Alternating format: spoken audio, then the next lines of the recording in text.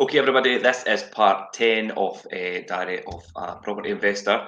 Jim, you're going to continue through with your property list today, which is going to be quite good. We're going to go into some interesting purchases and what you learned from that. You're also going to speak about, we finished off last week, you were saying about thinking you had the Midas touch, and maybe that wasn't always going to be the case, and how you're going to learn from some of your failures and things along the way.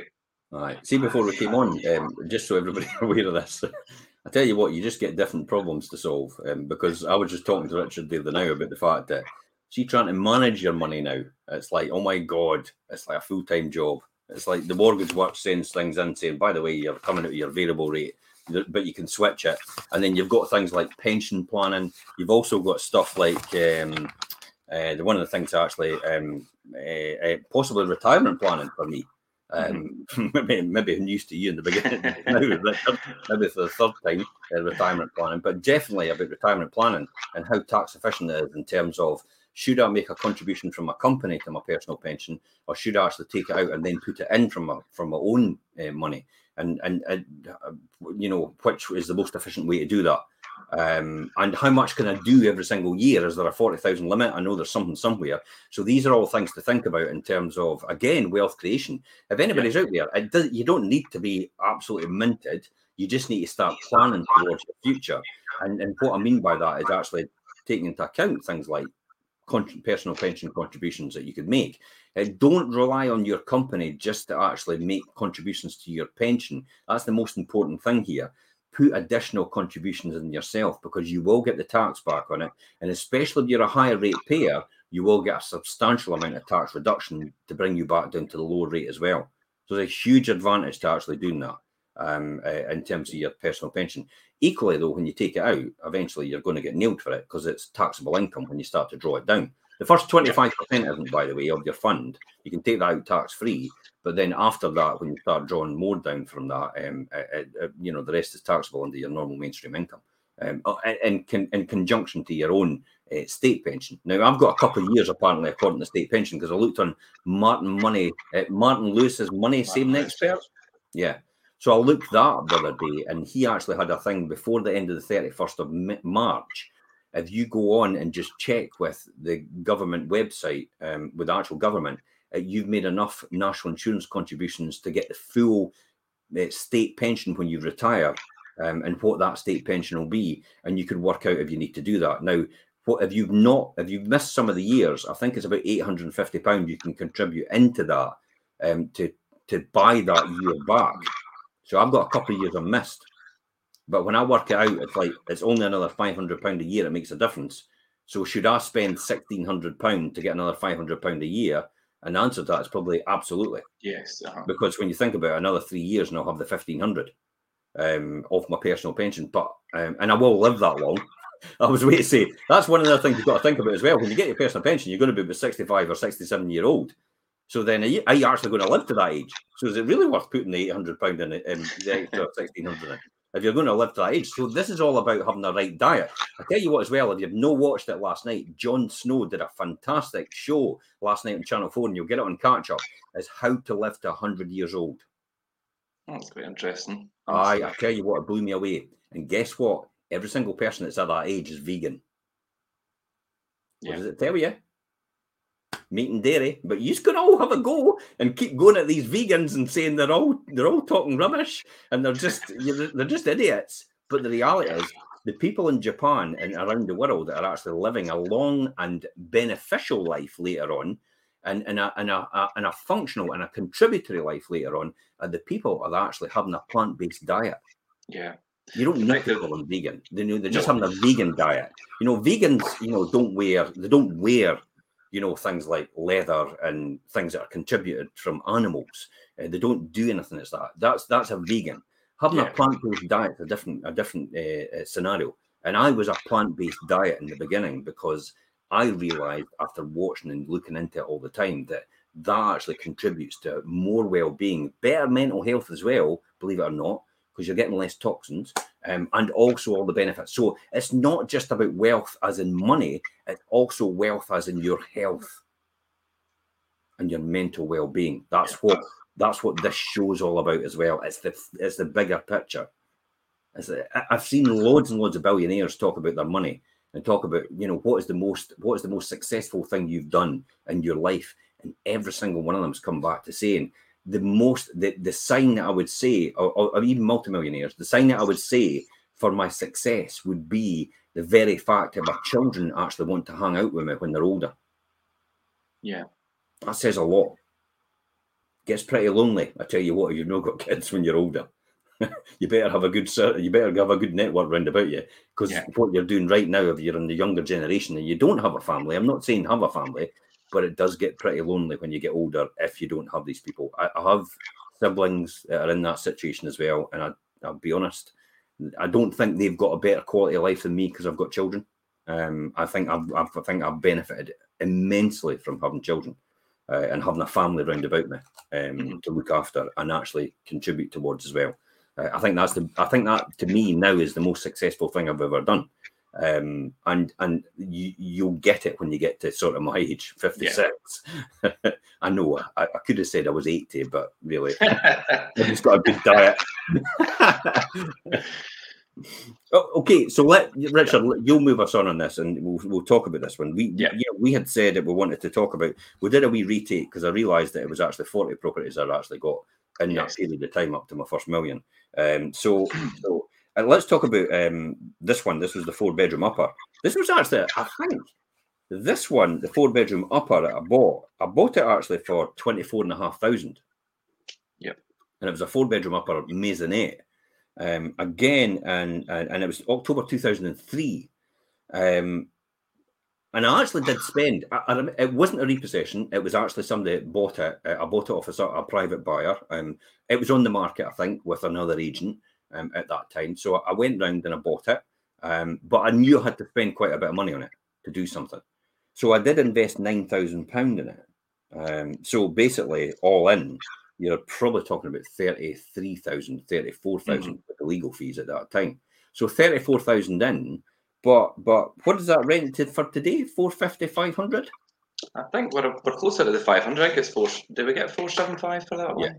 Do you know? And sometimes I was actually getting £750 for it. Yeah, depending on how you set it up. Yeah. Ask me how that's possible, and I'll tell you. Because a 4-bedroom family and housing benefit will get an allowance up to, it's probably more than £750 a month now. At the moment it is, yeah. Possibly about £790 now. We'll get up to £790 in rent towards their housing benefit. So, I pointed that out. I could easily just charge that to the local authority and also to the government. And the government went, well, we're not really bothered. No, everybody will do that.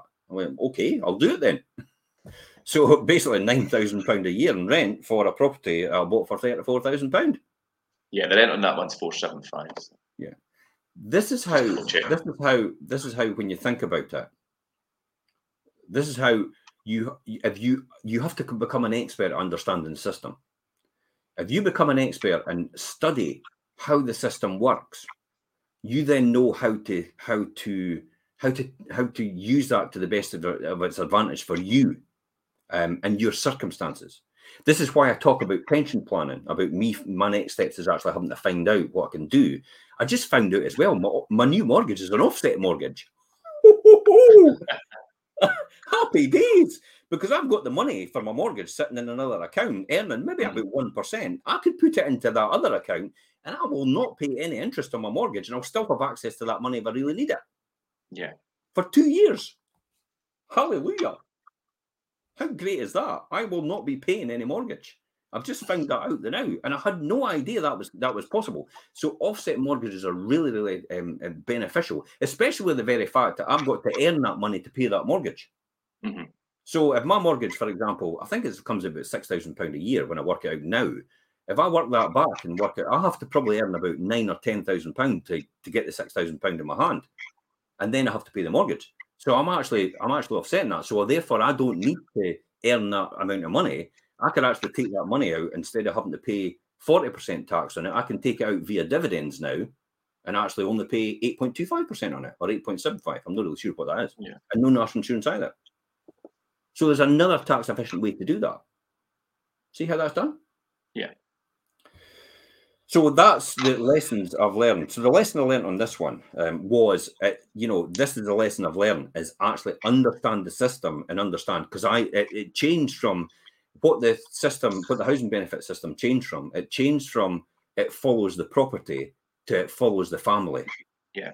So it used to be the property. So if you had a four bedroom, if you had people that needed a 3-bedroom property, and they decided to live in a 2-bedroom property because the kids could maybe have a bunk bed in one room, but they qualify for a 3-bedroom, but they can only get a 2-bedroom at the time. Your rent would be restricted from the housing benefit system to the 2-bedroom allowance. That no longer applied anymore. That was changed. It actually followed the family. It was nothing to do with the property. And I know it sounds really stupid, but this is how you understood the system and how it worked. Is you could move a family with a 4-bedroom allowance into a 1-bedroom property and actually charge them the £750 a month for it. And the state would pay it. Yeah, it just sounds ludicrous when you say it like that, but it does sound ludicrous. And that's the exact example I pointed out to the local authority. And I pointed out, because I used to be on the housing partnership panel, representing private landlords at the strategic level for housing policy in Fife Council. And also used to be the chairman of the National Landlord Association for Scotland. So I used to point out all these stupidities in their system and the housing benefit system. And when I brought it to the attention of them, and I brought it to the attention of the government, they just went, well, no, everybody will do it, and it's the system and it's how it works. It's like that Rishi Sunak or Boris Johnson thing. We'll just give everybody £400 towards their energy, even though we're not going to means test it. We're just giving everybody £400. But the person that's making a bloody fortune, are they really needing £400? No, because it makes it so easy for a minister that system. It doesn't make sense to actually try and intervene at certain levels to do the means testing, because it will cost more money than the actual giving away. Yes, so they just blanket paid everybody the £400. The carpet bomber, basically, if they want a better napalm it, for want of a better phrase. So that's what I learned out of 211, that I actually got a 4-bedroom. I could not believe it, but that was the case. It was a 3-bedroom at one point, but I subdivided the living room again and actually put a stud partition in between, because it was like the other one that we had, where the front and the back actually was so long that you could actually easily get the living room and a room off the back. So I made the option of it being a 4-bedroom or possibly a 3-bedroom with a dining room and a living room. So the person had the choice. I love properties that you can actually make really multifunctional. That's the key here. If you can adapt it to different functions and actually keep it in the affordability level, you can have a 3-bedroom, you can have a 2-bedroom, you can have a 1-bedroom, you can have a 4-bedroom out of the same property. But as long as the rent level was the same, that's fine. That's okay. Yeah. Because the return on capital is still there. Yeah, that one's set up just now. It's the 3-bedroom with the 1 reception, but it could be a 2 with 2 reception, or like you say, it could be back into a 4 as well. And it was actually a different mortgage company. This was still a limited company, and I think it was Mortgage Trust I got it through. And the interest on that, and we're getting 475 on it the day, you were saying, and the interest on that's £153 a month. So we're clearing a good margin to actually account for any repairs and improvements and still have a better return in there for that reason. And again, this is one I've never remortgaged. I don't see the point of doing this. The value today is probably double the value after the 20-year period, but I don't see the point of remortgaging unless I really need to, because it's a really good preferential rate. Next one. Yeah. This was actually one I started to learn about. Do not chop down the tree that bears the fruit. A 1-bedroom. This is a 1-bed. Yeah. I took advantage. The penny started to drop about the capital gains allowance every single year. Now I know they're getting rid of it and it's getting reduced.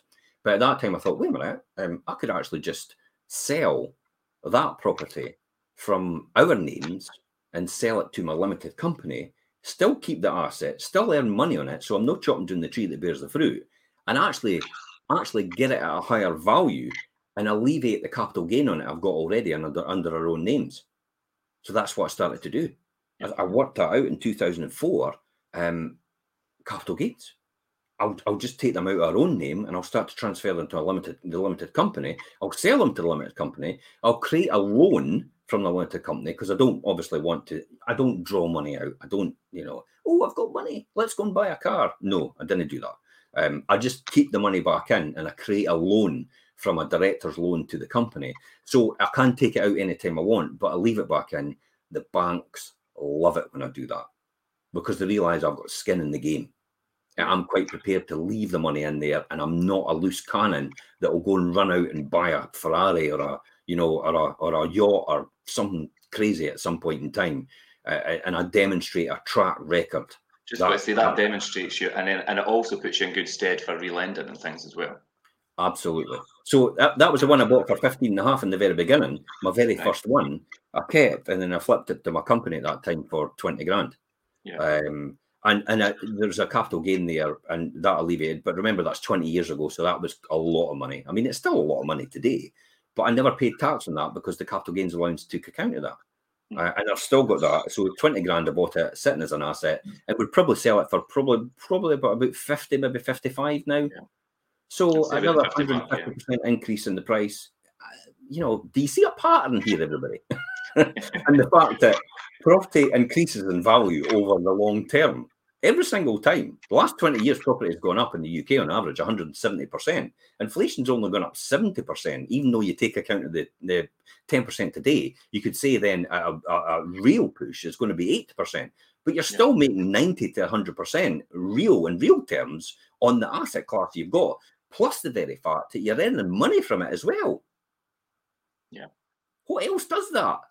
Gold doesn't do that. Silver doesn't do that. Crypto doesn't do that. The FTSE does that to a degree, but it doesn't make the return that property makes even today.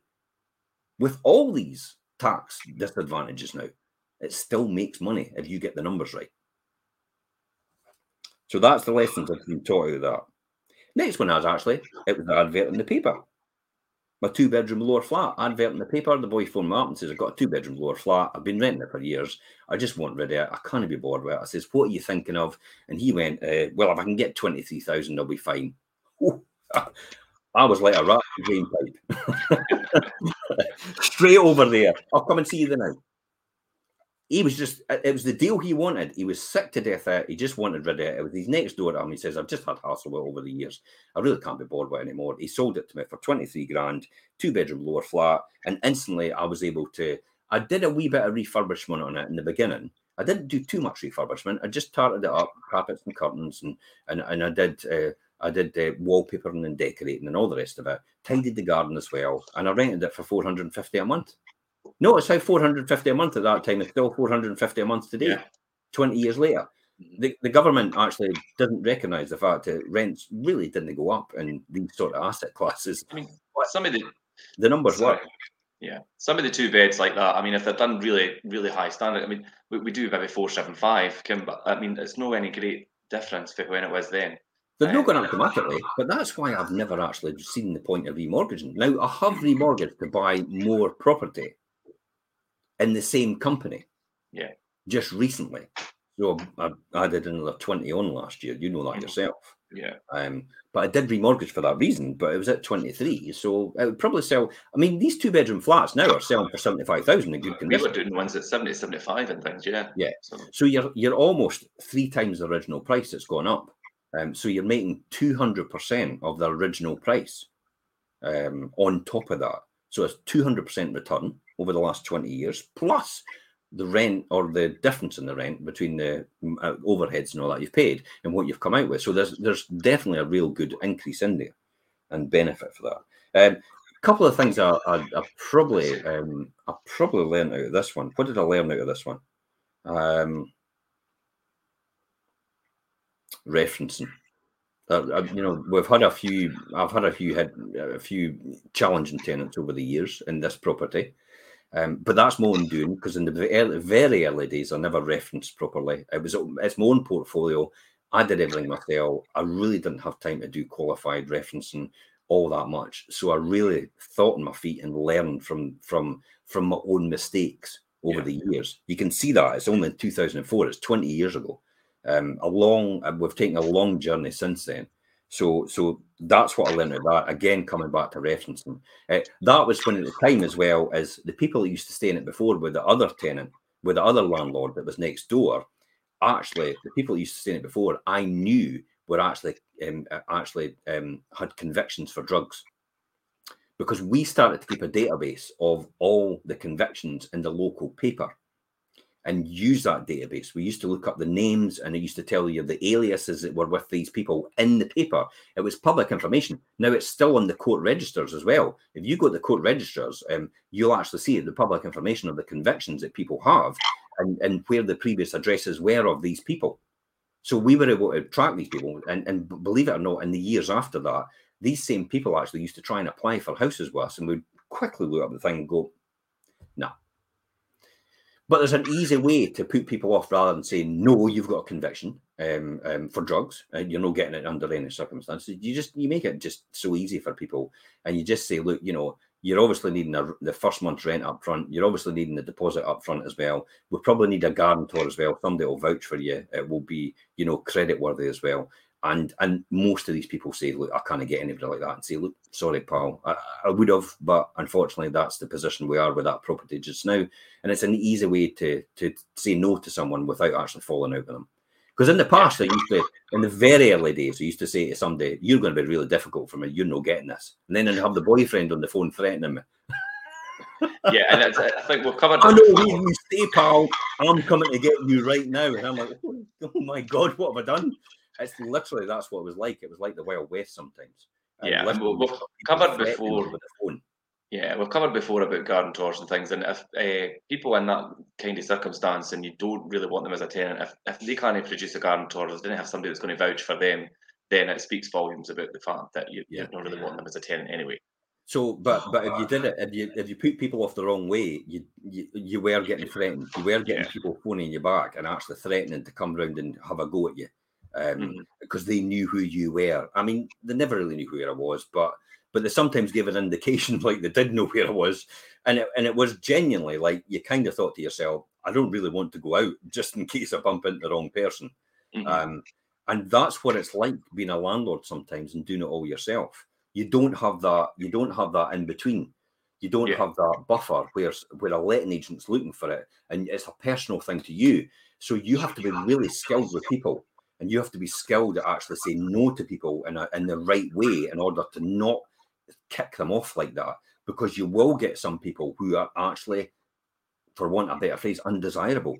It's like no one will touch them because of their track record, because of maybe their convictions, because of their maybe into drugs, maybe their antisocial behaviour, and you know about them like that. But you have to be very skillful and say no to these people in case it really comes back to bite you, and the fact that you could end up literally getting assaulted.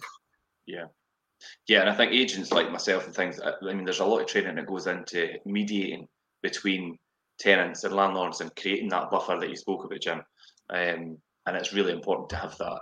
This is why people richer think it's money. Oh, it's just money for old rope. You landlords make a fortune out of everybody. It's like, no, it's not. No. If you understood the journey we have to go through as landlords, and the abuse we get as landlords, a lot of people wouldn't do it. We had somebody comment the other week and says, God, I didn't know how I would never have been able to do what you did. And that was with people threatening me at my door, coming to my door and threatening me. And for no apparent reason, saying it's all my fault, when in actual fact, it was nothing to do with me at all. I was just the person with my head above the parapet, and I was the person they could actually pick on because I was in public view at that time, and I still am today, as we are here. So I accept that can happen. I just accept that's part of what I do now, and you just have to accept that is part of being a landlord and part of being a letting agent. I would definitely say that's probably the case. Somebody says on TikTok, do you still work at Asda? I've never worked at Asda. Although I tell you what, do I still work at Asda? Here's a classic example, is if somebody asks me where something is, I'll pretend I'm working at Asda and I'll go and take them to where that is, that product. I used to do it all the time. I used to get asked in Woolworths as well. I used to clean the floors in Woolworths. I used to polish the floors as a young lad, as a teenager. And people used to come up to me and say, do you know where do you know where this is, Sonny? And that is, and other people used to say, well, I don't work here, I'm just cleaning the floor. And I say, no problem, madam. I'll just take you right to there. It's on aisle 4. I'll take you around and I'll show you where it is. Just give me a second. And I would go around and actually show them where it is, like I was a member of the staff. And even today, I sometimes get that because I walk in a shirt and tie, and you often, sometimes, once in a blue moon, you'll get somebody turn around to you and say, "Oh, do you know where this is? Or do you know?" I get that. I got that. I'm going, no problem. I could. I'll just get somebody to help you, and then I'll just call one of the assistants over and I go, this lady or this woman or this man's wanting this or that, and say I'll leave you with them. Great stuff. And it's like, and everybody's like, who is this guy? Yeah. I was at Morrison's. I went into Morrison's after work like this one day, and they're like, "Excuse me, could you?" And they're talking. I was like, "I didn't work here, but I'll try and point you in the right direction." But yeah. I just don't do the excuse that I don't work here. I just go, I'll help you just now and I'll get it sorted out for you.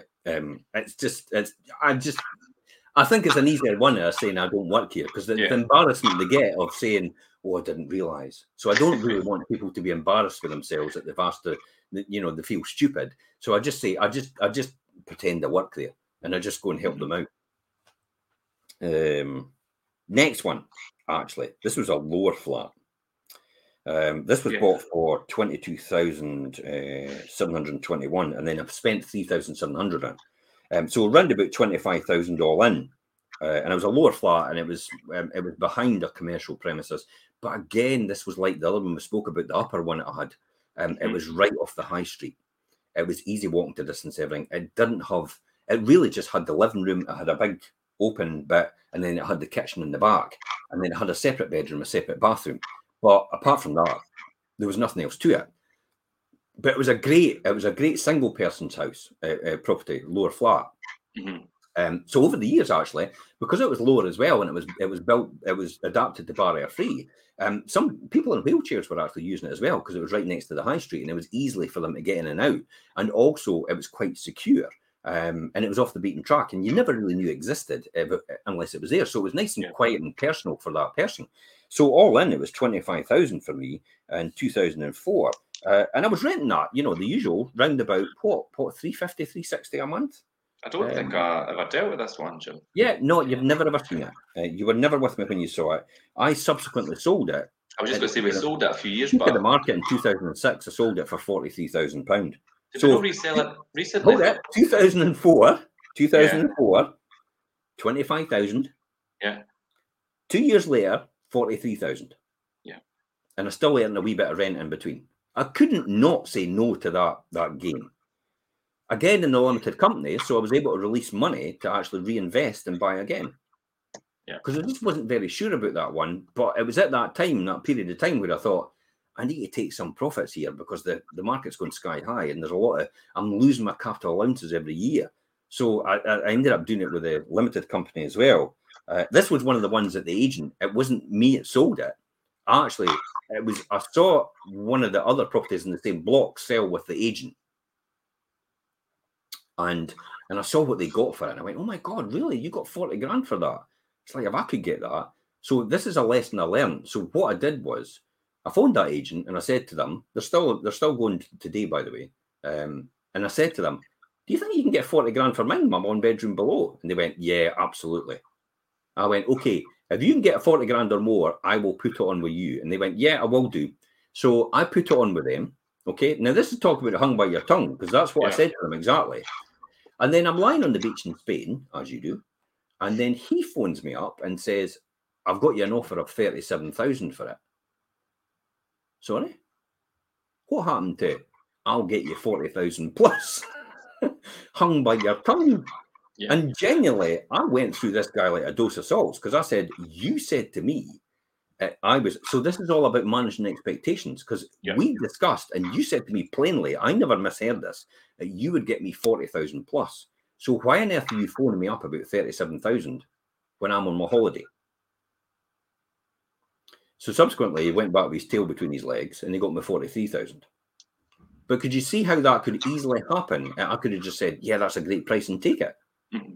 And not held that person to account. And it was you're only talking about a couple of weeks later, I managed to get that extra £6,000. But at that time, £6,000 is a lot of money, because that's a deposit for another property, when you're buying. So it made a fundamental difference, actually, just understanding where I was and where the market was, But it's easy for me within a short space of time to say, wow, 37,000 from 25,000, that's a great jump, and just accept it. So you've got to understand the market and do your homework to know where you are right now, and not just accept the first thing that comes in the door. Make sure. Yeah, this is the difference between, we'll talk about the chimp paradox. So the chimp, the emotional side of your brain, 6 times more powerful than the human side of your brain, which is the logical part. The chimp often takes over every single time. The chimp gets to know everything before you do. And the chimp's the one that kicks off about everything. And you can see how the chimp kicked off. But the chimp equally could say as well, is like, wow, 37 grand, that's a great idea. Whereas like, no. Get the chimp to consult with the human. If anybody knows the chimp paradox, you'll understand. With the human, and the human will then say, well, actually, the market's actually a lot better than that. And then you could probably get a lot more than that because there's a short space of time. And then the chimp goes back and goes, yeah, you're absolutely right. I'm not going to kick off. Yeah? See how that's done? Yeah. So the logical side of your brain, the emotional side of your brain communicate with each other without you knowing. And you have to stabilize that. That's key here. So that's the thing I learned out of this one, definitely. And this set me up for the years to come. Because then this was actually the first instrumental step, Richard, I took in May 2006, when I thought to myself, actually, I could do better than what he was doing. And it was at that time, as an agent. We'll talk about that in the journey. We'll talk about that next week in the journey when I became an estate agent and how that happened. But it was at that time I thought, I could do better than you can, and you're getting paid a good amount of money for this, for me, for selling my property. And what you're doing is for want of a better phrase, dog shit. And effectively, that's what that person still does today. In terms of the service, he's just got a big brand, and everybody falls over with the brand, but they don't realise the backup. And it was the difference between Dolly Parton and Arkwright open all hours. So he used to get called Dolly Parton from some of the people, and it was 9 till 5, and I used to get called Arkwright, which was open all hours. 2 fundamental differences in their attitude. Everybody recognised that I was always available, but this person actually went home at 9 o'clock, started at 9, finished at 5, phone off, never, you'll never hear from that person again until the next day. You'll never even hear from that person at the weekend either. You'll never get any consultation of that. And I thought I could do better than that because I'm completely different in my approach to things. And that's what started me off. So that was the seed that planted to grow to the tree later on, which we'll talk about in that journey next week. So that's where we are with that one. That's the lessons I learned for that one. 2004 in April, 3-bedroom upper came available. God, I feel really guilty about this one. And my wife keeps telling me, why do you feel guilty? You were taking all the risk. Unfortunately, this person who were actually known to us, and they were kind of acquaintances and friends to a degree, they were advised by their estate agent at the time that the market was going to crash in 2004. Well, there's another story, because it was 2008, and it meteorically went up. But this is what happened. They were advised by their estate agent, who's no longer here. No surprise, because they weren't a really good estate agent. They were advised by their estate agent that they should sell now to avoid the crash that's coming, 4 years before it actually happened, on the meteoric rise of the market still going up. So they approached me direct and said, Jim, they've told me it's worth 32,000. Okay. And I said, okay, is that a 3-bedroom upper? Yeah. And I took a look round it and I thought, wow, 32,000. Now at that time, remember, I'm buying flats and apartments at 15, 20. So 32,000 is a big jump for me in 2004 in terms of money. And it's like, I could probably get two decent flats, probably for about 16 each, which will make that figure up. So why would I want to buy this one? But they said to me, we will rent it back from you till we find our next property when you buy it. And I went, okay, that sounds good to me. Money from day one. And you're going to continue to live in it. I don't need to do anything with it except comply with the legislation at the time. So I bought it from them for 32,000 in 2004. And 2 years later, once they eventually moved out, they'd been paying rent for 2 years to me every single time and looking after the property, and I'd done nothing to it. And 2 years later, I decided to sell it in December for 56,500 because the market had gone up. Yeah. Boy, were they. Now, they were absolutely wonderful as a couple. Yeah. And kids. And they lived in it. They had just been given poor advice from the wrong estate agent. But I felt really guilty at the very fact that I've just made all that rent from them for the 2 years. Plus and the I've just capital made appreciation. the best part of £24,000 in 2 years on that property.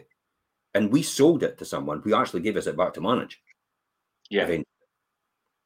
And I feel, but Elaine says to me, but equally, if the market had crashed, because I thought, well, even if the market crashes and they're in that property and they're paying £500 a month, then why should I really bother? Because I'm still getting £500 a month. It doesn't make any difference to me.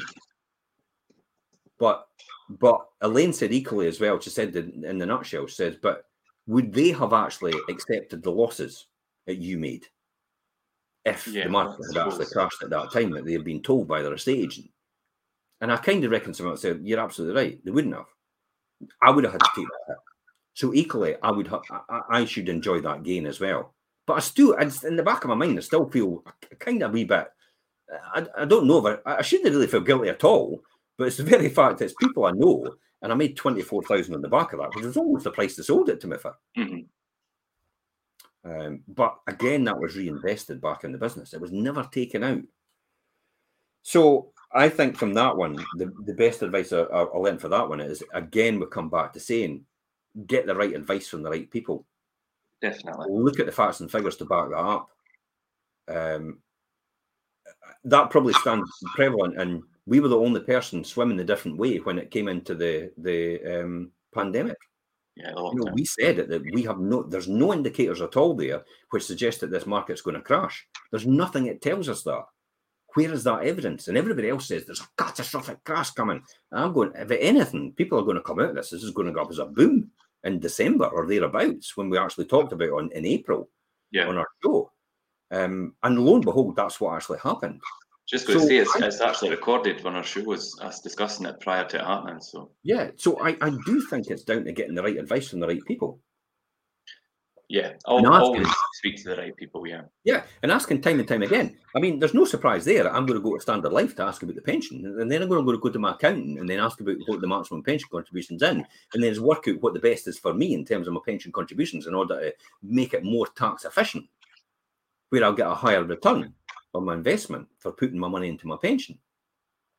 And the offset mortgage as well. I've got to phone the Clydesdale and work out, if I put that money in, then will that truly offset against that? And will I pay no mortgage at all? It's like, that's another question I've got to ask. So just watch out for these opportunities that appear. The Mortgage Works has sent me through that, saying my interest rates going up. But it does have here on the bottom, consider your options. We offer you a range of mortgage products for existing customers. Simply visit tmwdirect.co.uk existing customers for more information. They actually let you mortgage switch without actually consulting them at all. You could do it literally. Just switch across. Switch your mortgage. Basically, the touch of a finger, just switch over. Yeah, absolutely. The only thing I need to consider is what property that's attached to, because I've got the account number, but I don't have the address. What property is that attached to? And have I got any intention of selling that property or transferring that property to the limited company in the next couple of years? Because this will be under personal name, you see. And what implications will it have for mortgage interest as well at the lower rate and what we are earning right now under our own names? It's that strategy I have to work out in order to work out, should I fix it now and it will last a time, or should I offload it to the limited company, or should I just sell it, or should I just leave the mortgage as it is and let it run as variable just now until I have more clarity about where we're going? That's what you need to decide when you do things like that. So watch out for the wee small prints when your mortgage stuff comes through. You might be able to switch your mortgage online without any consultation with anybody at all to a far better rate. I've done it 1, 2, 3, 4. This will probably be 5 times in the last 2 months. So be careful. Watch out for that. So look out for these opportunities. You've got to be switched on to this. Remember, it's the opportunities you've got to look out for. Okay, best buy-to-let areas in Scotland has got to be Fife. Yeah, it's got to be Fife, and the returns in Fife are astronomical in comparison to any other place in the UK. And people might think that's a biased I am response. So lucky. I'm so lucky for actually living here and being born here, because it's acres of diamonds right on your doorstep. The opportunity is all around you. But for you, he's on TikTok, or she's on TikTok, whoever that is. I don't recognise the name. You see, it's just a general name.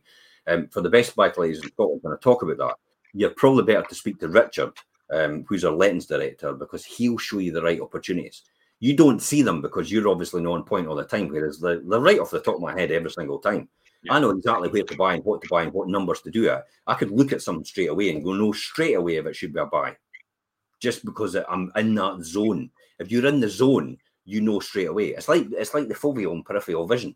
I'm foveal all the time when it comes to that. I'm totally focused. And when you take away of being totally focused on something, you look away for a wee while on a blank wall, and you actually still see a picture of that what you've been focused on all that time. That's you. That's that beginning to fade, because you're now going into periphery vision.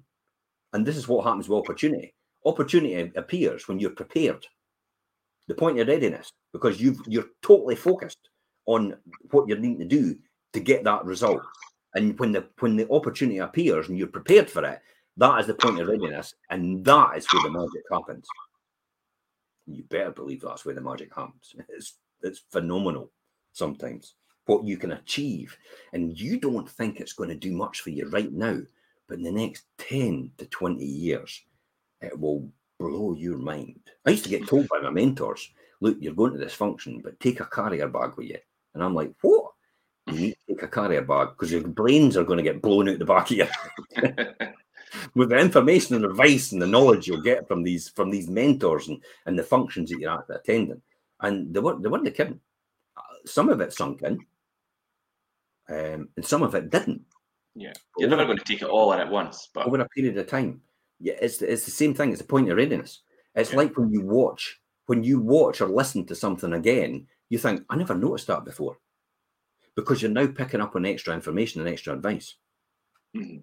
I think it's relevant to you depending on where you are in your journey, whether you pick up certain things and implement them at certain times throughout your journey. I think that's important, and I've noticed that in my own journey as well. Like, I'll pick up things that maybe I wouldn't have picked up the year previously because I'm now in a different, obviously, place and mindset and things. So I think that influences what you pick up and how you use that. Yeah, absolutely. Somebody else said on TikTok, I know you're trying to be funny. He says, lend me a £5 till next Tuesday. I'll never lend people money. I will show you how to make money. Yeah. Give a man, teach a man give a man a fish and he will eat for a day. Teach a man to fish and he will fish for the rest of his life. Yeah. So I'll always show people how to make money, because there's no reason why you can't do it. Anybody can do it. I mean, let's be honest. Look at the people I've been sharing from TikTok lately. It's like, my God, these are people with severe cerebral palsy. Can't even communicate with anybody, making an absolute fortune on TikTok with what they've got. They've just said, I'm just going to go with what I've got, and I'm going to sell on TikTok. And it's and I'm told all of these people literally no communication skills at all, and they are coining it in on TikTok. Yeah, that is the true spirit of entrepreneurial, isn't it? Mm-hmm. Yeah, definitely. So that was that one. Another opportunity appeared, and before I jump back to the self-employed, this was the other opportunity appeared. This is when I started to get into private sector leasing. So private sector leasing at that time in 2005, I sat in the housing partnership with Fife Council. So we helped them develop some. This is the advantage of obviously being in with the right networks. This is what this told me. In with the right networks, the right people, because I helped him develop private sector leasing on their as a steering group, in order so the council could rent properties directly from private landlords, because they had no stock. It was all gone by then, for their homeless unit, so they can then rent them from us permanently and actually use them to house people on temporary accommodation. Now, it still goes on today, but this was pioneering, remember. This is 20 years ago almost. Fife Council and what we were doing were blowing everybody else out the water in the whole of Britain, because we were pioneering charter mark for private landlords. We were pioneering charter mark for letting agents, which is now a legal requirement. But we were doing this in 2005 We were the first charter mark landlord, Elaine and I, in the whole of Britain, approved by a council. We were also the first letting agent charter mark approved by a council in the whole of Britain as private landlords and letting agents. What does that say about what we are doing? Pioneering, leading from the forward, blazing the trail, making it happen. And these were the templates that were taken from to the Scottish government to actually implement landlord registration and accreditation from Fife Council. They recognised what they were doing and what we were doing, how we were helping them set up these organisations and set up these these processes and systems and internal controls to make sure people were approved and accredited. I always said to everybody in 1999 when I formed the Landlord Association, Fife Landlords, that one day every single private landlord will be licensed. And people in the room used to laugh. And I says, it will come at some point in time. I formed it more than likely, and I became a private landlord because I saw what everybody else was doing. And I wanted to improve the standards of the whole thing. And that's why I formed Fife Landlord Association and became chairman of the National Landlord Association, because I wanted to up the ante on accreditation for private landlords. I wanted private landlords to accredit it. I wanted to push the cowboys out. I wanted to push the slum landlords out of the market completely. Now they're almost down to about 0.05% of the landlord population. These people hardly exist anymore because we've managed to get rid of all of them. You'll never get rid of them all the time. But this was my advantage. I used to bring the more challenging landlords in to the organisation, and I used to teach them what they needed to do to become more above board. So it was actually change people from within rather than castigate them from without. Because it's the sun in the wind, isn't it? It's the story about the sun and the wind. It's the classic example of, the sun says, I'll see if I can get this guy to take his jacket off. And the wind goes, I'm going to get him to take it off before you. And the wind has a go and starts blowing and blowing and blowing. And the boy puts his jacket on and pulls it on even more and ties it around his body and puts all these buttons in and puts himself up. And he says, I'm never going to get this guy's coat off. And that's the wind. That's the stick. And then he goes to the sun and goes, you have a try. And the sun comes out and goes, yes. And the sun comes out in glorious sunshine and actually all the heat, and the boy immediately goes, I'm taking my jacket off. I wanted to be the sun. And that's what I did with the Landlord Association. That's how I got people to be accredited. And that's how I got people involved in being charter mark landlords as well. So we were on a crusade to professionalise the landlord, to professionalise being a landlord. That was what this was all about. And because of that, Fife Council actually engaged with us all the time, and we allowed and we worked together to create organisations. So these two here were actually as a result of me going round and actually looking for properties for them to put on private sector leasing. So in May 2005, I visited them in Cooper, and I visited one that was on the market with an estate agent, and I actually I learnt my lesson, because I used to do this before with Fife Council and say, yeah, I'll buy that property so you can rent it from me. 3 years later, we're still waiting for you to rent it. And then they changed their mind. So I've learnt my lesson this time, and I've learnt it the hard way of trial and error. And this time I say, right, okay, I'll get you round with me to view the property at the same time for private sector leasing. You tell me if you were going to take them. And if the answer to that is yes, I will buy them on the spot. So I took them round, looked at it, and immediately says to me, yep, we'll take that one. That'll be perfect for private sector leasing. We'll give you £450 a month, come hell or high water, and you just give her these properties, and we'll look after them, and we'll maintain them, and actually repair them, improve them as well. I had no responsibility. I did have to get a different insurance, which was dearer, but that was it. They took over everything. They repaired everything, improved everything, because they had the tenant. They were in control. That's why I had to get a different insurance to mitigate that, because they were the people putting the tenants in, not me, and approving them. So they took them over from me. They became my tenant, Fife Council. And incidentally, when I was round there, it was the guy doing the viewing with me, and he says, look, I'm going to be putting upstairs on the soon. I went, I'll buy that as well. So I bought that before it went on the market. He saved these estate agency fees, okay? But I bought the both of them in a round robin for, I bought them both together for 150,000, the two of them. And I was getting £900 a month for them. and I had no responsibility for any of the legalities. They just took them off me. For 10 years, they used them like that. And that was when I come along, I was still looking after them for you it was Fife Council that was looking after them, but they were still on the portfolio. Now at that time, the interest rate was really low, so I was probably 250. I was clearing 450, so I was clearing £200 on every single property with no overheads except my insurance. Yeah. That was it. They had everything else to do. So that was a real good deal to me. Interest rates started to go up though, and I then started to think creatively, and I started to say to them, look, we're going to have to put the rents up. They then got to a point where the funding was there no longer for them, so they had to hand them back to us. But the beauty was, I had it all locked in that they had to improve them and put them back under commercial leases to back how they got them, which was mint condition. Yeah. So they had to spend all that money to improve them, and they also had to do as well. They had to give me money because they didn't have the time to do it. So they then had to give me I think one of them, they actually gave me about £10,000 to do the improvements to get it back to what it was, and I had to do them because they just didn't have the resources to put them back to at the time to do that. So then there was another bonus out of that as well. So see how these opportunities appear. But it did take me a long time and a lot of lessons to learn to get that deal done. Mm-hmm. Equally, I did another deal. There's no one here. It's later on. And they took it and within a week, the kitchen burnt down because the tenant they put in it. And lo and behold, they didn't want to pay the insurance. And that's another story, isn't it? But I actually had to go to the head of housing. I was lucky I actually sat on the board with him and actually say to him, this isn't on. They're actually trying to claim off my insurance when in actual fact, you should have the insurance yourself.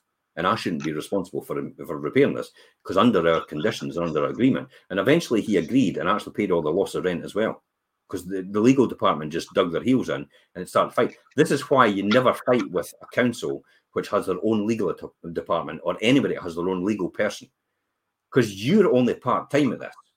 Yes, yeah, so they've got a lot more time to do that. They're paid full-time, a full wage to fight everybody legally. This is the whole thing about never fight with a pig. Because you both get dirty, but it's not going to be good for you. So just be aware of that. That's probably the lessons I've learned out of that. And incidentally, at the same time, this is the guy that actually told me about the mis-selling the endowment policies when I went round to see him. So we're talking about Standard Life. We're talking about that. And I says, look, I've got a couple of endowment policies with Standard Life. He says, well, I actually put a claim in for mis-selling my endowment policy. And he says, I got £5,000. I went, away you go. So I just put an inquiry in and I ended up getting about £4,000.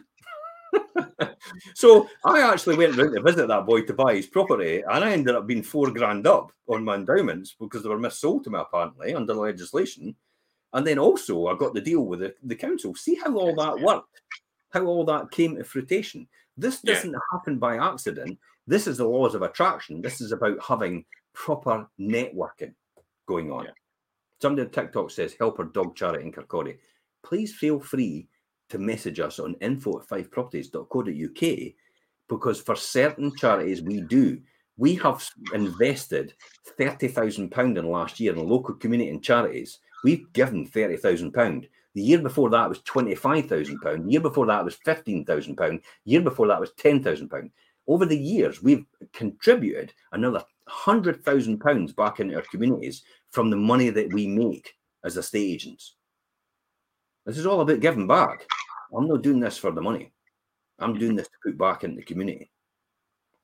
So what I earn out of this agency business actually goes back into my communities, goes back into helping other people less fortunate than myself. I know what it's like because if you've realised from the very beginning, the start of my journey, homeless and unemployed with no skills, that's not a great place to be. And I've been there and I know what it's like. Hence the reason why I do so much to actually give back. Yeah. But things like Patrick Harvey doesn't see things like that, does he? He just sees a greedy landlord, as most people see. That's all they see. That's all they want to. They don't want to know about this. They don't want to know about all the hundreds of thousands of pounds you put back into the community, all the voluntary hours that you put back into your community, into Make-A-Wish Foundation, MCR Pathways. Nobody wants to know that. They just want to have you as the pantomime villain. That's all. They want you to be the villain in this pantomime because that's all it is. So it doesn't resonate with their story that they tell themselves. So that actually, and then subsequently, I've actually taken advantage again. They were in our own names, so I've taken advantage. I've actually transferred one of them to the limited company, and actually taken advantage of the capital gains allowance at the time. I was just going to Gone remind up to you that. 100,000 from 75,000. There's a £25,000 gain there. Elaine and I had joint ownership. We could do that. You transfer on the day to have joint ownership. Therefore, it was easy for us to mitigate that completely against our capital gains allowance for the year, the 25,000 that we get between the both of us. So nice. there was 12 no and a half each. And we were able to transfer it. I did have to pay 4% EDS, which was £4,000 to do it, because you're selling it to your limited company. You can't just transfer it and get away with that. So I did have to pay the £4,000 tax. But the advantage of that is I got rid of the gain. It was embedded into there, and I still keep the asset, and I don't chop down the tree that bears the fruit. That's the key here out of this. That's the lessons I've learned out of these two properties. So really good. They're really good earners. They're great. I actually envisioned at one point in time we'd probably stay in the lower one and retire there. They're quite nice, actually. The lower one is nice. It's got the river at the bottom of the garden. The river. Yeah. It's like you're sitting in the river. It's almost like a Parisian when you get your wee table and chairs at the bottom of the garden and you're sitting next to the river, watching the world go by. Yeah. People walking along the pathway at the river, and there's no interruption from any of the elements round about you. And you're literally in your own wee, for want of a better word, your own wee dream world. The lower one's got patio doors, double doors that open out into the garden and everything as well. And that's the one we were going to live in. Yeah, that's nice. And we still let both of them today, obviously. I envisage myself being in there, but, you know, things take another turn and you have different dreams, different aspirations later on. Let's jump back to next one, which is, okay. 2-bedroom terraced house. I actually bought this off of the estate agent I went into business with. Absolute fantastic guy, Gordon Jackson. This guy was a real on point. I learned a huge amount from Gordon Jackson and the experience I had with him. As being a buyer with him and also a seller with him as well. I learned a huge amount of information, and that's why I went into business with him eventually anyway. That'll be another story, and I'll talk about that, how that happened next week. But this is what now we're going to come to the end of here for Instagram, but it really doesn't matter because we're streaming live on Instagram right now anyway, and we're streaming live on TikTok, and we're streaming live on all the social media channels. Yeah. So we're not really restricted to the hour anymore, Richard, to finish this bit off, because it is key here. So the next one is a 2-bedroom. Now, I bought that, and this is where I started to find out about buying property from people that are going into care. And I'd never heard about this before, and this was in 2005. And Gordon said to me, look, the person's going into care. And I says, okay, so what are they looking for it? And I said, and it was on at 65. What they're looking for it, and he gave me an indication of thereabouts at that time. And I said, look, it's a wee bit out of my budget. He says, well, to be honest, you can make them any offer at this point in time because it needed a lot of work done to it. You can make them any offer at this time because they're not getting any of the money anyway. It's all going to care costs. Yeah. Every bit of penny, every penny. And that's when the penny started to drop and I started to look into care costs and think, wait a minute, you amass all this fortune over these years and you've scrimped and saved and invested to pass money on to your children where other people have pissed it up against the wall, right? And they're sitting across from the same people in the same care home and you're having to pay £50,000 a year for it and they're getting it paid for them. Where's the justice in that? I know we have to look after the vulnerable, but for people that have actually actively chosen just to spend it all and no have a care in the world, and the people that have actually decided to actively save to pass on to their children and to lose that inheritance to pass on their children is heartbreaking for them. And this is where I started to realise when I looked into this, how this actually started to transpire. It's criminal. Effectively, it's the government just basically bending you over the table and giving it to you big style. That's effectively what they're doing by doing that. So you really have to plan ahead to mitigate this happening. My mother and father have never done that, and I've told them about it all these years. And unfortunately, that's going to happen. Hence the reason why I've never relied on them to pass me on anything. And that's how I look at it. I don't expect anything from anybody or any inheritance and anybody at all.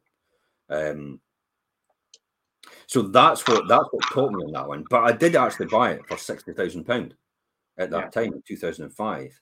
I did spend a wee bit of money on it. We knocked down the main wall in the living room, moved it in a bit to make a bigger kitchen because it was so tight on both sides. And they had actually restricted how they bring in the kitchens. They bring them into about, from the 600 watt top they cut them back to about 500, and they're quite small then. So we actually took the wall away and moved it in a bit into the living room, and actually made a decent sized kitchen, galley style. And then we just refurbished and removed it and rewired it. Maybe we spent about 14 grand on it. So from 2005, and we sold it in 2019. But remember, we've earned money every single month off of this. When you work out what's the best part of what 400 times 14 years, 400, say 5 grand a year in rent, times 14 years is £70,000 in rent. So we've got £70,000 in rent effectively over the 14 years for a property we've actually invested 75,000 in, and then subsequently we sold it for 92,000 in 2019. Now, why did I sell it? I ask myself that often. Because I sort of took for want of a better phrase, brain fart, and actually thought, I'm going to sell everything off now.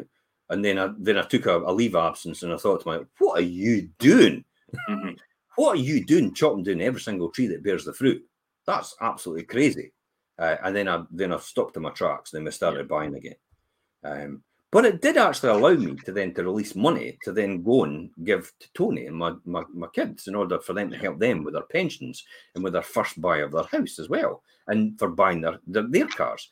Equally, you notice that I've managed to buy Elaine a car, I've managed to buy Ben a car, I've managed to buy Scott a car, I've managed to buy Tony a car, but I don't actually own a car myself. Yeah. I don't. The money literally doesn't mean all that much to me. It's more important about what it can do for other people. That's the only reason I'm doing this. It's what it does for everybody else. I get a real buzz out of giving to other people. I get a real buzz out of that. It's not about me. I could go out and earn money all I want, and I could be great, and I could go on everything and all these great holidays I want, but it doesn't float my boat. It's giving back to other people and seeing them succeed is the most important thing for me. It's and some people get that, some people don't. The guy, Dave Fishwick of Bank of Dave, which is on Netflix now, Dave gets that straight away. I kind of think that same way as well. Dave's like, I've done all right. He's obviously bought Ferraris because you see them in his photographs and stuff like that, and that's fine for him. He's done all right. I think he actually keeps them as investments, to appreciate over time. I don't think he actually drives them. So he puts his money into that as investments, whereas I put in bricks and mortar. But Dave actually does the same thing. He wanted to start a bank to help his local community, a savings and loan. The powers that be actually tried to stop him. So if you've not watched Bank of Dave or Bank on Dave, watch it. Because I remember Dave Fishwick's journey in the very beginning in 2005 when they were actually knocking him back all the time. And actually him fighting against tooth and nail. So for this to come out now, and actually, it's a great revelation, the fact he actually got what he planned on. But he didn't let them say no to him, the establishment. It's a great learning curve. It's a great aspirational video to watch and say, it's to tell you that, a no is just a yes waiting to happen at some point in time. So that was that one, 92,000. That's the lessons I've learned off of that. It taught me a real valuable lesson. Next one for me is land. Who would have bought land? I had no intention of ever buying land, but this land came up for grabs, and I thought, okay, it's got planning permission on it, or it's lapped on planning permission. So what happened was, in the 1990s, the land had actually planning permission for 7 houses. So 4 of these houses actually been built, and then the crash came along, or the market dropped in the 1990s, in the mid-1990s, 92 probably. And the people that actually had the land stopped. And there was basically 3 plots there sitting, and they'd done nothing since then. And they'd overgrown to this big jungle. So nobody knew what was going on with it. But they put it on the market. And at that time, they put it on the market. And they put it on, I can't mind, they put it on just at offers. And I subsequently, what I did was I did a wee bit of homework. I thought I could get into new builds. I can get into new builds. This is October 2005. Market's picking up. You can see new builds selling very, very well. There's loads of house builders out there. I'm going to do 3 new builds maybe. Now, Mark Taylor was my contractor at the time. And Mark says, yeah, you could do that, no bother. So the planning was, I found out that the planning was still in place. So it hadn't lapsed. It hadn't lapsed. People selling it said it had lapsed. But the planning is in place as long as you put a brick down. So if you put a brick or a foundation down on planning, once you get the planning is now started. It has been accepted. Therefore, the planning is still in place. Even if you don't do anything for the next 40 years, the planning is still approved and it's in place. And you can continue to build. What the thing that is not in place is the building warrant. Because standards change for building. Yeah. So the planning is still approved. So it's still in place. So I'm buying this. So they didn't know the planning was in place. So I got it for a song, okay, at that time for 3 plots. For 3-bedroom detached properties. That's what was on there with the same style it was on before. Yeah. I thought, God's sake, they're going to go for 155 each, definitely. So I bought the 3 plots. Then I subsequently found out they were serviced. They had the gas and the electricity and the water and sewage already in place because they'd done it with the other 4 before. So it was already there. They forgot they'd serviced them. They forgot they'd put the services in place. They were all still sitting there, but they were buried under all the jungle that was there. Yeah. So I didn't need to service the plots either. All the services were there already. Which is a big expense if you would have to do that. Yeah. Huge difference. So I literally just paid. I bought it for 70, right, or 75. I paid literally about 10 grand to get the building warrant over, and I changed the style of the property. So I changed the planning as well to the style from Thomas Mitchell did at Veterano Vale. Mm-hmm. So I changed them to these style, the Newland styles. But what I did with the Newland style is I adapted it and I took away the single garage, the 3-bedroom, and I made it a 4th bedroom because it was fitting on that plot. I tried to buy the bit at the back by the council, by the way. A wee strip of land at the back, it would have given me 4 bedrooms on each of them, bigger houses, and the council wanted £20,000 for that a wee tiny strip. And I just told them to do one. They've still got that strip today. They never got anything. But I paid for that planning permission to get that. So all in, I was 89,000, almost 90,000. And subsequently, the year later, I did nothing to it and sold it for 155. Just the plot as it was, more or less. So the building warrant and the planning permission. Obviously, with the change of property is going to go on with that. I sold it for 155,000. A year later, I flipped it for 65,000 more. Just like that. Saw an opportunity, took advantage of it, flipped it. It was in a limited company. I was able to reinvest it back in the buy-to-let. I was never a new builder, but I knew there was money to be made in actually just getting the planning on it and getting across the line. And then because literally every single plot at that time when I bought it for about 90 grand was 30 grand. 30 grand for a plot, service plot for a 4-bedroom house on it. 30 grand. That's why it was easy to flip it, because then plots at that time were going for 60. Yeah. So 155 was easy. I knew that. I knew my homework. I did my homework and I knew what I needed to do. So again, that's all about doing your homework and making sure that's in place. The final 2 for me, just going on from there. See, I have 180 grand. Just a quick one here. Can it be avoided? The house is gifted to you in 7 years before you go into care. Oh, you need to speak to a lawyer on that. Actually, I'll answer TikTok questions after this. I'll come back to the TikTok questions because I don't want this embroil in the show because you might need to get going, Richard. So I will come back to TikTok because you're asking these questions. There's questions on here as well, and there's questions on Instagram. I'll be able to answer these, but I'm going to stay live on TikTok especially. I'll probably stay live on Instagram as well at the same time. But we will end the show on here in a wee minute. Okay, so we're coming to the end of this and my journey. November 2005, actually August 2008, no, November 2005 was My last one. It was basically a one-bedroom flat. I realised I bought it for 30,000. One-bedroom flat, lower flat, and this was at the time when you were able to take the front away again. You were able to take the halls going in. So the bedroom, make it a second bedroom was big enough. You could actually take part of the bedroom of the double bedroom, and you can create a single bedroom. So a double bedroom and a single bedroom at the front. Same model as every other property. You know the type, Richard. Yeah. You've got the living room off the back. You've got the kitchen off the living room. You've got the bathroom straight ahead. Bathrooms off the hall, off the living room into the hall, which goes straight ahead.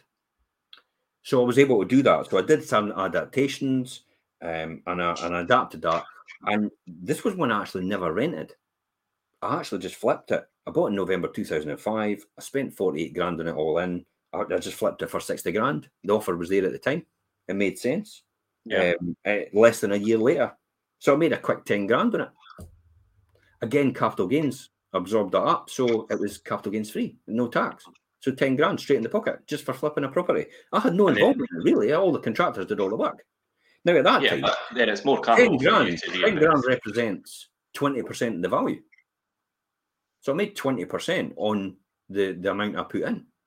And at that time as well, again, I was able to buy for cash because I'd actually been selling property and actually making money, especially with the land and stuff like that. So I was able to reinvest that and keep all that going. So I was able to flip that. So if you're going to do flips, if you've got the money, then you probably invest all your own money. You don't invest anybody else's money because you're paying a lot of costs and charges to do that, especially bridging loans. So you do yourself and flip it yourself, or you just remortgage it and refinance it, get all the money back out, rent it, and do the same again, and keep recycling your cash at the same time. That was the one where actually when I had it up for sale, because I was actually selling it through my own agency at the time. It was Gordon that was selling it, and the next door neighbour again.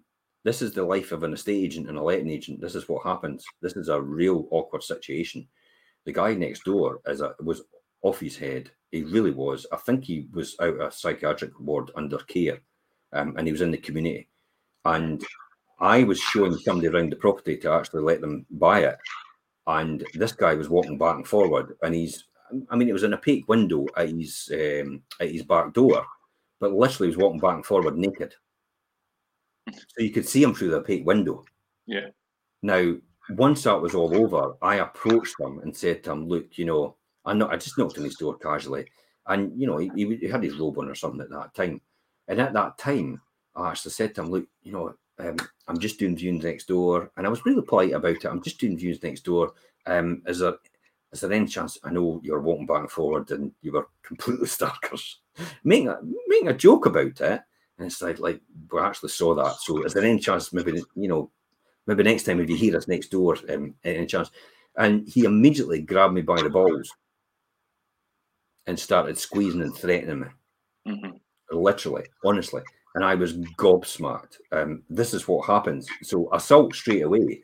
But this guy is off his head. We know that he's off his head because he's got drunk plenty other times. I know that. And he's actually had a fight and assaulted other people. One of my tenants actually before, Brian, who's no longer with us, because they all got into this drinking den. So he was a huge drinker as well, and really it was obviously clouding his judgment. So he gets me by the balls and basically squeezing, and I'm like, how the hell do I get this guy off without actually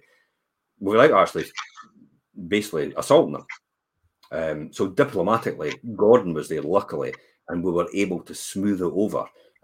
But these are times, and this is a lesson I've really learned from my father.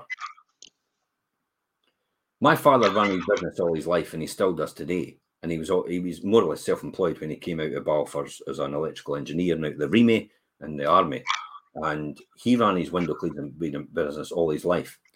Now I remember somebody hit me one day when I was a wee boy, and my father was in the chip shop. I'm actually best friends with this person now. Actually, believe it or not, these things happen. It's just youth, eh?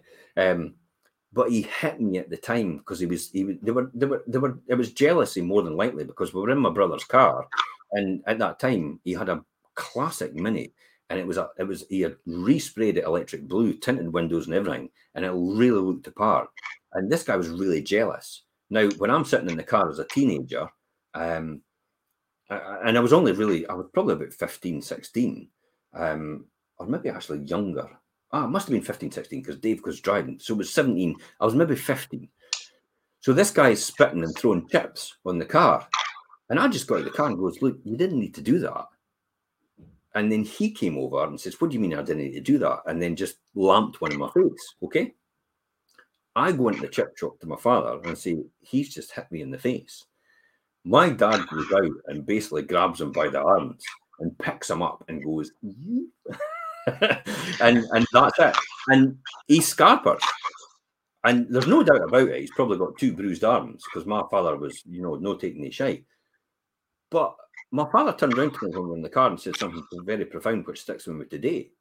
When I said, I was more or less, I was maybe more or less, how can I say? I was more or less saying to him, why did you not hit him back? Because you're bigger than him. You would have been able to paste him. Subconsciously, I never really said that to him. But I remember father turning around to me and saying to me, could you imagine the newspapers tomorrow? A respected leaving businessman hits a young boy and assaults him. Who do you think is going to be worse off out of that? Yeah. Is it going to be the young boy? Or is it going to be my business and your future? I got it straight away. Mm-hmm. And that story stuck with me for the rest of my life. And that stuck with me exactly on this as well. Exactly on that one. I'm pointing down at my... It's like, if you had lamped him one back to try and confuse that situation. Actually, most people, Instagram can see I'm looking at my book. That story stuck with me all my life, and I still remember it today. And I've possibly even relayed that to you at some point in time. And I teach my children that one as well. It's like, you've got kids playing about and they're throwing stuff and all the rest of it. It's like, and they're going, oh, they're doing this and they're doing that. Well, and my response to that is, what you want me to do? Go out and beat 7 different colours out of them. Because I tell you what, I'll be the one that's going to be in jail. No, the wee kid. And then my kids have learned that lesson as well. It's like, you've got everything to lose. They've got nothing to lose out of doing that. Yeah. So that's one of the profound lessons I've learned off of that one. And as I said, I flipped it and I got another 10 grand, I reinvested it back in the business. Yeah. And that's kind of my journey for where I did my first million. You could see that how all that works and how all that increased in value astronomically over the years, Richard. It is. It's really interesting to see how it all compounds up over the years. And I think each individual property, how you learn something from each different journey with each property, and how that brought you to the point where you are in the story now, and then you implementing that into becoming an agent, and then building yourself up with that and extending your reputation through being an agent then as well. Following on. See how entrenched I am into the housing market. Yeah. How since the middle of the 90s, I was instrumental with the Fife Council. I was instrumental running the Landlord Association. I was instrumental in the buy-to-let business. Everybody knew me who was wanting to get involved in buy-to-let. And while they wanted to know all my secrets, I was never going. I did sit down with people, and to be honest, I should have kept my mouth shut. That's another story you should learn. Keep your mouth shut, because a lot of the deals that I could have got, they actually bought because I was keeping going on about it. And this rising tide lifts all ship. We're all in it with each other. Is no, we're not really. It's like you have to look after yourself to a degree. If you can't get the deal, then tell somebody else about the deal. That's it, really. If you're not doing any more deals, you've got it now. I'm doing deals now, Richard. I'm doing a big deal now, and I've got no desire to buy small deals. And we're actually, all the small deals that I'm getting referred to me, I'm actually passing to you for your investment. And that's us. That's what I'll do. Because it's business that comes to me all the time, purely for the fact of what I've done for the last 30 years. You attract everything. So I've got a reputation now as a great investor, almost the guru of buy-to-let. Hence why my handle on Facebook is actually Lettings Guru, for that very reason. So I'm held in a high position in terms of politically as well, because we're dealing with the Scottish Government and with the National Landlord Association, and also alongside SAL, which is John Blackwood and Stephen Peasnell, who was there at the time as well as the beginning of SAL. So we all banded together and formed our landlord associations to basically have some sort of clout with the Scottish government. And you see what's happening today because all the carry-on is going now. So the Scottish Association of Landlords has recorded a record amount of landlords actually joining, which I actually congratulate and think, thank God for that. If you're a private landlord, you need to join the Scottish Association of Landlords because we need a union effectively to protect from these people, from these politicians that have no idea how to run anything in terms of housing and what's going on. They have no idea on a macroeconomic level, on the bigger picture level, what is actually happening with the property market. They just think of minutiae and think about, oh, if I change this, I could actually get more votes because more people will vote for me because that's where we are. And even you've got even their own MSPs are questioning them. One of their MSPs or two of their MSPs are actually landlords. When the 4 to 6% duty ADS was changed and it was actually raised by the Scottish government, they actually stood up in Parliament and said, what consultation have you actually done to prove the fact that if you increase ADS from 4% to 6%, that actually first-time buyers will get more houses? What modelling have you done to prove that point that you're saying? What research and what kind of testing have you? What? Yeah, they've done nothing. They actually admitted it. They've done nothing. They thought that would be a great idea to get people first-time buyers to get houses. Let's move it from 4 to 6. No. What you thought was, if we move it from 4 to 6, we'll get an extra £34 million in tax from private landlords' pockets or investors' pockets to our pockets. That's what they were thinking. They weren't thinking about the benefit for first-time buyers. They were thinking about how much more tax can they get to their coffers. That's how they all think. Don't be delusional to think that they're actually acting in the interest of the people. They're acting in the interest of how they can get the most money out of that. That's what that's all about. So these are lessons I've learned over the years. The other one as well I've got to talk about is, just before we finalise this, is my last day of work. I know I talked about it. Yeah. I went on to sit my professional exams as an accountant. Now, I was a professional accountant in industry and even a financial director, but I never went on to finish my professional exams and fully qualify an exam process. So I was fully qualified in accountancy as in running manufacturing. And nobody realized this. I took a decision before my final exams that my future was never being a professional accountant. My future was in property investment, buy to let, and running my own business. Yeah. So I took that decision, and literally it said, I shouldn't be putting any more resources into this and any more time into this. Especially, this is the time thing, especially if I could earn X amount of pounds per hour doing buy to let, or I could earn X amount of pounds per hour being a qualified accountant. But being a qualified accountant wouldn't have get me any further. It would have got me to PLC. It would have allowed me to be a PLC financial director. But I had written that off. I got offered that at some point in my journey, what we talked about before. And I thought, that is not the path I need to take. I know where my future lies. I was adamant that's where my future lies.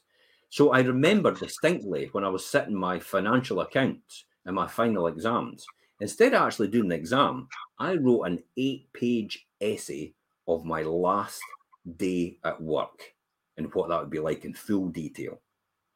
And who would be at my last day at work, what I would do, what I'd be saying, who would turn up, the limo would turn up to get me, to come and get me, all these different things, my last day at work. This was what I did. I chose to do that. Now, somewhere out there in the ether, in the exam papers for the professional accountants, will be this 8-page essay from somebody that's now a multimillionaire.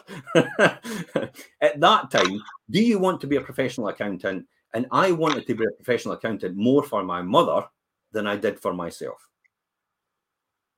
Does that resonate with anybody? Because I wanted to please my mother. Because I wanted my mother's love. And that's what I thought love was. You please someone else, they'll love you. That's called conditional love. That's not healthy for a relationship. But it took me a lot of years because that's how I was conditioned as a child. We talked about this in the we talked about that at the start, yeah. But I chose to then say, right, it took me a lot of years to get over this mentally, to actually make that decision and say, no, I am not going to be an accountant. I'm not going to be a professional accountant, as in ACCA or whatever it is. I know I can pass it, I can coast it, but that is not where my money. I sat down with my financial director at Tillis Russell, actually, to Chris Parr, and said, Chris, why would I want to continue with my exams, because it was him I consulted, and over the next year to get a job, get an upgrade in a job, which will give me an extra £10,000 to £15,000 a year. If I believe in my heart in the next 2 years, I can make £200,000 a year. Yeah. Why would I do that? And Chris went, fair dues, I can't argue with that. But if you have to make sure you'll be able to do that, then. And I said, I do believe I can do that. I do believe that that's what I can do. And when I left Macintosh, which was my last job, I was earning 6 times, at top line, earning 6 times what my salary was. At top line, that's money coming in rents. Yeah. Obviously, you've got your overheads, you've got your interest and all the rest of it. But I was earning 6 times coming in. Could you imagine that? Yeah. That's crazy. And literally, that's only 1.5 days work a week. 1.5 days work a week. And I was working literally 160 hours a week at Macintosh as a financial controller, and actually a credit controller as well. I was giving them everything. I've always done that in my career. I've always given everything to my career. I love what I do. Don't get me wrong. But I always loved the idea of being free. I always loved the idea of having my time to choose what I want to put it in. I always loved the idea of having the money to do what I want to do when I want to do it, and also the money to give to a person who really needs it more than me at that point in time. Yeah, that's why you do see me jumping on now and again randomly when people are actually trying to raise money for funds for things and saying, that's me topped you up to the maximum. That's me got you your target. Yeah. So I sneakily do that. I wait till it gets to about 1,000 before the target's reached, and I go, right, there's 1,000. I love doing that. Yeah, I just love doing that. Times, I get more enjoyment out of that. It's pretty selfish, giving money away, but I get more enjoyment out of that than the money itself. Yeah, and they'll get great enjoyment out of it because it does great things for them. Now, recently, there was one I was keeping an eye on, but it went way beyond the limit anyway that they were trying to achieve. So I didn't see the point of me contributing to that. There's no point because they've got their limit. That's fine. It's when it's things that really need to get over the line, and what I do will make a fundamental difference to people's future, especially when it comes to things like the food banks, the projects for the local community, the projects that will actually engage the local community and engage the youth. It's going to go live today. Our first contribution for this year, I think it'll go live at 3 o'clock, was for the Aquatics, Fife Aquatics group. And we're giving them £1,000.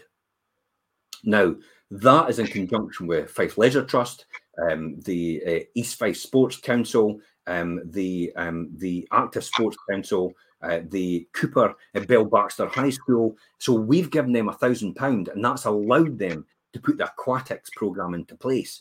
For me, that is everything. Yeah. Yeah, that's a really good thing as well. Sorry? For a moment, because I'm going to get emotional about this. Genuinely, I'm welling up a bit. Yeah, but then for me, that is everything. To do that, to be able to do that for someone else, and to have the money to do that for someone else, for me is everything. That's the only reason. I only ever wanted time I only ever wanted to buy my time back and have my time, and I only ever wanted to be able to give to someone else. It needed it more than me. To give back into the community and things. Yeah, that's it. It's community. You can't help everybody, but you can help some of the ones that really need that help. That's really what it comes down to. So for me, that was the most important thing. Good. So what we're going to talk about next week, how to lose $1 million. That'll be an interesting. Here we go. I tell you what, your failures are more than anything. And the next journey for me next week, we're going to start on part 1, is how to lose $1 million. Okay. And I'm going to tell you about that journey. It's going to be difficult for me because I've never admitted this to anybody. Everybody used to look at me after this and think, wow, you're so successful all the time. But what they didn't realize that I was going through torment every single day because I had lost so much. I had been locked into contracts that I couldn't get out, and I had to do, and I was literally a slave. I felt like I was like Prince or Michael Jackson, where they're locked into the record contracts. I had no way out. And I really mean, what is the desperate? I will touch about that. I will talk about this now. This is what we will touch on it in the show, and it is very, very, very personal to me. When I say I had no way out, you know there is only one way out. Yeah. At that point in time, when you have no way out, and that is literally what I'd contemplated. And that's the next journey we're going to talk about next week. How you lose $1 million. Okay. Yeah. That's us then. Right. Okay. That was really good, Jim. It's really good to hear about your journey through up to the $1 million and obviously your personal goals and things throughout that and your experiences.